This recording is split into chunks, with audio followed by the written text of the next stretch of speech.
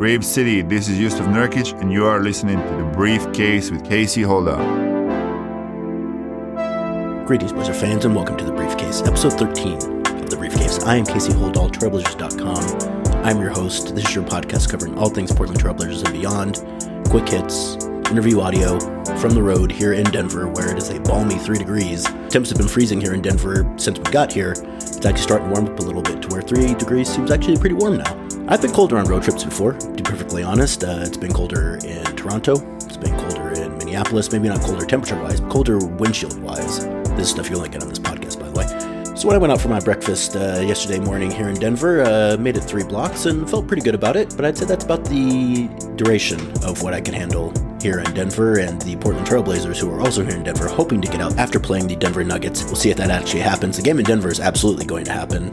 Cold weather doesn't worry these folks out here, but whether or not the Blazers will be able to get back into Portland tonight, that is very much TBD, which we won't talk about a whole lot more, but a little bit on this edition of The Briefcase. As I mentioned, and as you're certainly aware, the Blazers at the tail end of a 6-game, 11-day road trip. Blazers were riding high when they left Portland nearly 2 weeks ago. They had won 4 of their last 5, and they would have swept the homestand if they've done a better job in the final few seconds in the December 8th game versus the Denver Nuggets at home, which they lost on a Jamal Murray buzzer beater. But things seem to be trending up. So when they headed out on the 6-game trip, many people, myself included, wondered if perhaps a trip similar to the 4-2 trip that the team went on at the beginning of the season was in the cards. And considering the opponents and the way the Blazers were playing at the time, 4-2 on this trip seemed very possible, and perhaps even probable. But that is not going to be the case. After besting the Spurs 128-112 in a game that was probably a little bit closer than the final score would indicate, Portland got thumped 130-110 by the Dallas Mavericks in arguably the worst game of the season. Chauncey Billups pulled the regular rotation midway through the third quarter in that game and turned it over to the bench for the final 12 minutes, which is the first time that's happened this season. That's something, too, that I think the players get a little annoyed at sometimes, but I actually really support it. It's one of those things where when a game is not going the way that you want it to go and the chances of winning are slim to none, you might as well accept that fact and prepare for the next day. No point playing those minutes if there's really no chance to win that game. I know that that goes against some people's ethos, but it is a long season, and those are the kind of decisions that I think you have to make. Those are the kind of things, too, that in the past people wanted the team to do, and they didn't do it. Terry Stotts was always very loath to ever wave the white flag in a game. Chauncey Billups a little more willing to do that, which I think makes some sense. So not a great result, but you also lost the previous game in Dallas, so while it would have been nice to at least be competitive, it's a game where you figure that they might drop. When you're looking at this trip and kind of figuring out what are the games I think they might win, what are the games that I think they might lose, I picked the Mavericks as a game I figured they might drop. So then it was on to Houston, where the Trailblazers dispatched the Rockets 107-95, which probably wasn't as close as the final score would indicate. But again, kind of some late game issues. Billups had to reinsert the starters late in the fourth quarter after the deep bench allowed the Rockets to get the score back within the realm of possibility, which is also the first time that that's happened this season as well. First time I've seen that happen in I don't know how long. But there were shades of that in the Spurs game as well. I remember I remarked late in the Spurs game when the bench was in that they were probably going to have to score at least one more time to win the game, which they did. It didn't get that close, but it got just close enough to where you start to get a little bit nervous. And then in the game versus the Rockets, it really got close enough. I think the Rockets got it down to maybe 10 points with about 2 minutes to play. And at that point, you can't take the chance. Chauncey Billups reinserts the starters, which, if you're thinking about, if you were someone who was kind of upset that they pulled the starters earlier in the Mavs game, probably felt pretty good about the fact that they did that at that point, because then you put them back into the Rockets game with a little less mileage on their legs, able to go out and get that victory as you assumed they would. Again, in a game that probably wasn't as close as the final score would indicate. So the Blazers are 2-1 heading into Oklahoma City, and if you get a split, you're assured of at least a 500 road trip, which is a baseline for a good road trip in the NBA. And if you win both, which seems very possible, you're heading into Denver with a chance of going 5-1, which would be a great holiday road trip, a great holiday, setting up everyone to have a phenomenal Christmas, a great Hanukkah, a fantastic Kwanzaa, everything you would want out of a holiday season with a 5-1 trip. But instead, they lose 123-121 on a Shai Gilgeous-Alexander buzzer beater in the first meeting on Monday, and then fumble away the next game in similar, albeit not as dramatic fashion, losing 101-98 in a game that saw Portland shoot fewer free throws as a team as SGA shot in the first half. That's pretty uncommon, folks. Not to say that the officiating was the reason they lost that game, but the fact that there was such a free throw discrepancy in a game that you lose by 3 points doesn't make you feel really good about how that one went. Blazers didn't play well enough to win, but they also probably didn't get enough whistles in order to win as well either. So what do the Blazers get for the 4 days we spent in Oklahoma City? Bupkis. They leave Oklahoma City empty-handed, and to top it off, an absolutely awful flight from Oklahoma City to Denver on Wednesday night. Team obviously flies a lot. I've been on, I don't know how many flights at this point. I should probably try to tabulate how many flights I've been on with the team at this point, but it's got to be in the hundreds. So it's definitely not uncommon to hit turbulence from time to time, but it was a new level on that flight from Oklahoma City to Denver, which also coincided with a cold front rolling into the western states, which is what we're all dealing with now. I'm a pretty good flyer. I didn't used to be, but again, when you've done it so many times, you just kind of become accustomed to things. That was one of the few times I've actually been scared on a flight.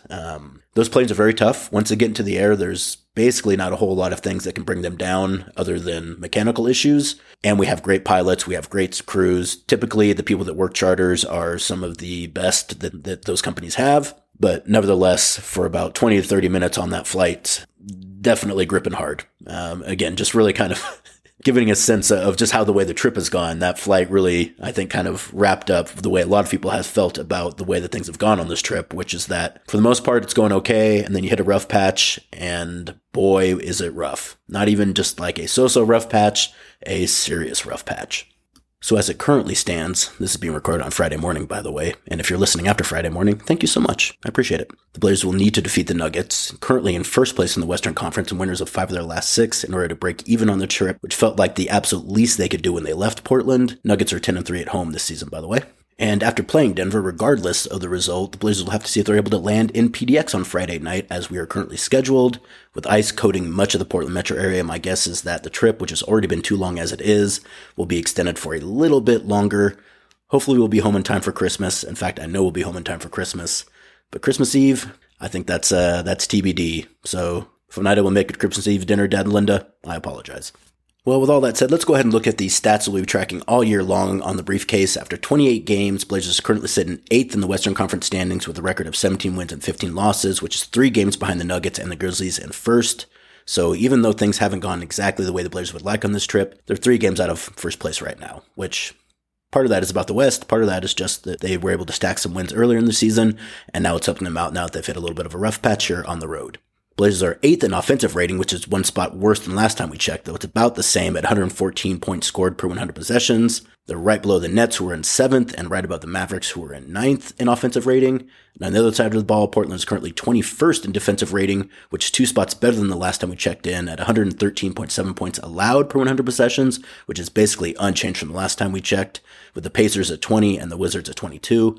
At this point, the variances from game to game in offensive and defensive rating are pretty much leveled out because of the number of games that have been played. It's not nearly as much of a fluctuation, so I'm guessing that as of right now, you can say that the Blazers are a top 10 offense and a bottom 10 defense. Hopefully they're able to improve one of those and keep the other one the same, but they haven't really, since the first week and a half of the season, I would say, kind of melded a great offense with a good defense, something they're going to need to do if they want to get to where they want to go this season. And of course, the difference between their offensive and defensive rating is their net rating, which at 0.3 right now ranks 14th, which is 1 spot better than last time we checked in. So the Blazers, as of right now, pretty much right in the middle, an average team in terms of their offensive and defensive rating. Going into the new year, better than I think we thought they would be at the start of the season, but not where we hoped they would be after, I would say, the first 3 weeks of the season.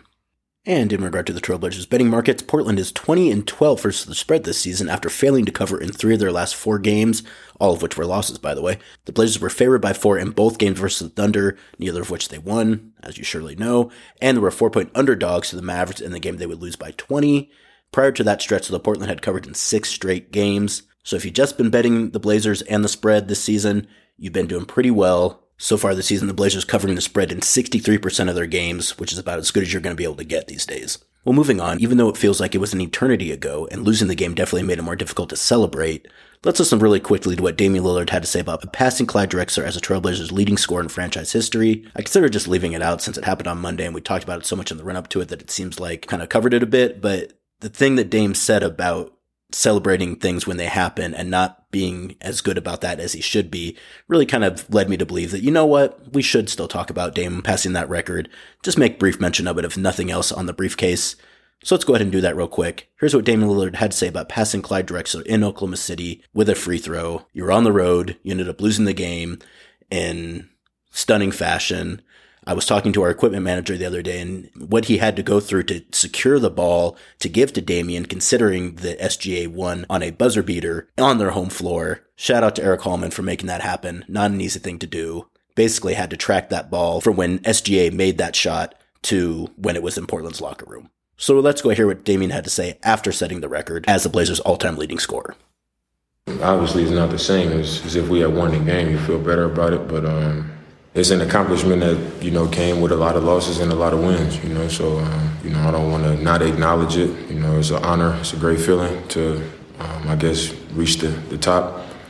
It's been a goal of mine, and, the list has so many great players, the great history of the organization. So to climb it and be number one is a special accomplishment that I'm proud of.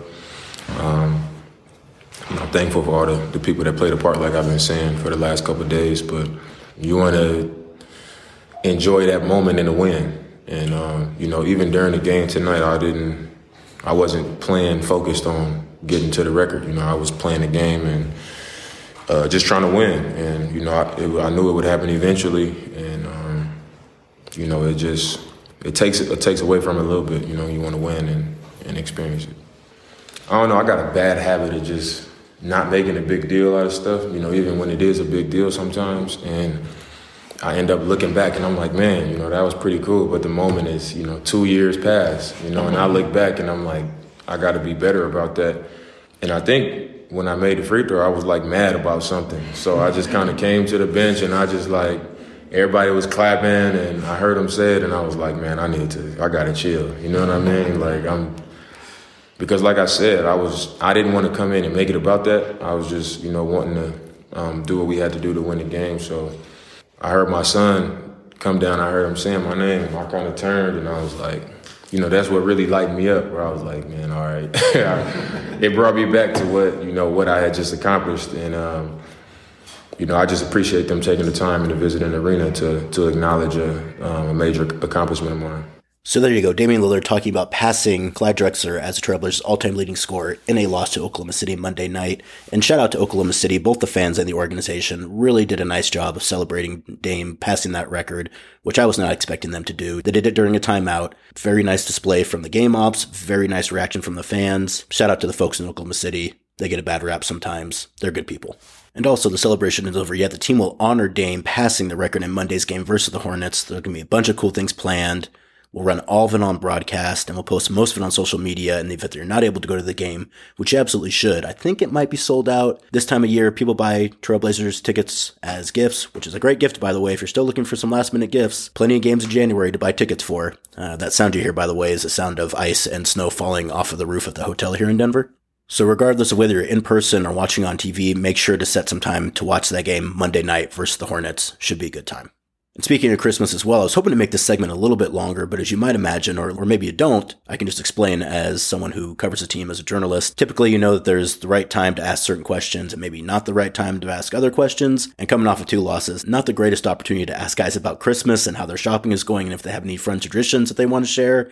But I was able to get a few guys before the games versus Oklahoma City to talk about that. So here is Nassir Little and Josh Hart on the record regarding some of their favorite things to do during the holiday season and how they've fared Christmas shopping considering how much time the team has been on the road as of late. Obviously, it's always hard to be away from home, but when you're away from home for the 10 days leading up to Christmas, really puts some pressure on you to make sure that you're getting the things done that you need to before you return home on Christmas Eve, because at that point, you're really not going to have a whole lot of a chance to do any more shopping, and particularly with the way things are going in Portland right now with the ice, you're definitely not going to have a chance to do any of that when you get back home. So hopefully everyone got their stuff squared away here in Denver or previously. Here's what Nas and Josh had to say, 1, about some of their favorite family traditions, and 2, how their shopping is going. It's really just gifts, you know what I'm saying? My family, they're coming to Portland this year, so they've came every year, I think, since I've been in the league. So really just hanging out with them. We usually eat chicken and waffles on Christmas Day, saying get a little good meal in. But yeah, exchange gifts, just chill, really. Have you guys always eaten chicken and waffles at Christmas? We started about 7, 8 years ago, and then we just kept up with it since. Yeah, so it's a relatively new one, but it's something we enjoy. That's a good one. Yeah, it's a good one. I love it. I have a great time with chicken and waffles. I've been walking around with a Neiman's Marcus bag for the last 8 days. Did a lot of stuff online, and I get it sent to the facility, so that way nobody that's at my house can open it. So I just sent it out to the gym, and then when I get back, I'm going to go to the PF the next day and get everything and then try to wrap it up and all that. And, but yeah, I just do online stuff, and then I got I'll probably do a quick run in the mall when I get to Denver and see if I can get a little quick something, but just kind of go when you can, really, and then do online stuff. That's it. I did it since I was a kid, so like now we all used to go and cut down the Christmas tree. So now me and my wife will go cut down the Christmas tree. Actually, I saw that you guys went and cut your own tree. So where did you go for that? If you don't mind asking? I don't know. She found something. She found something that was like an hour away, in the top of some mountain. So we did that. So it was fun. It was cool though. All online. My wife's trying to. I should do what he did because he sent it to the PF, bro. I sent it to the crib, and she's over there looking at the label and Just nosy. Just nosy for no reason. Like I'm telling you, like you ain't if you're not doing no online shopping, don't look at the boxes. Bring them inside. They all for me. You didn't order it. Don't even touch it. Just leave it there. You didn't order nothing, and you see a box. Don't touch it then. Put it to the side. Just bring it inside. Put it to the little room right next to the door. And I'll wrap it. I'll wrap. Don't worry about nothing. Let me do it all. That was Gary Payton too, by the way, chiming in there about the importance of not opening up other people's packages or not looking at other people's packages during the holiday season. Something that the entire Trailblazers locker room could rally around. The notion that, hey, if I'm getting stuff delivered and your name isn't on it, don't look at it because it's most likely for you anyways. Players having the same issues during the holidays that everyone has. They're people too, folks. And that's going to wrap it up. Hardy har har on this edition of The Briefcase. Once again, Blazers play the Nuggets Friday night, then return home, have Christmas Eve and Christmas Day off, at least if we get home in time, before hosting the Hornets the day after Christmas, then a few days off, then on the road for one game, Golden State, before returning home to start the new year back in Portland. Very much looking forward to that. Looking forward to getting home, and looking forward to stacking some wins at the Moda Center in January, hopefully, but we'll see. So thank you for joining me on this edition of The Briefcase. I am Casey Holdahl. We will talk to you after the holiday next week. Have a great holiday, whichever ones you celebrate or don't celebrate. Enjoy the time with your family and friends. Watch some Blazers basketball. We'll talk soon.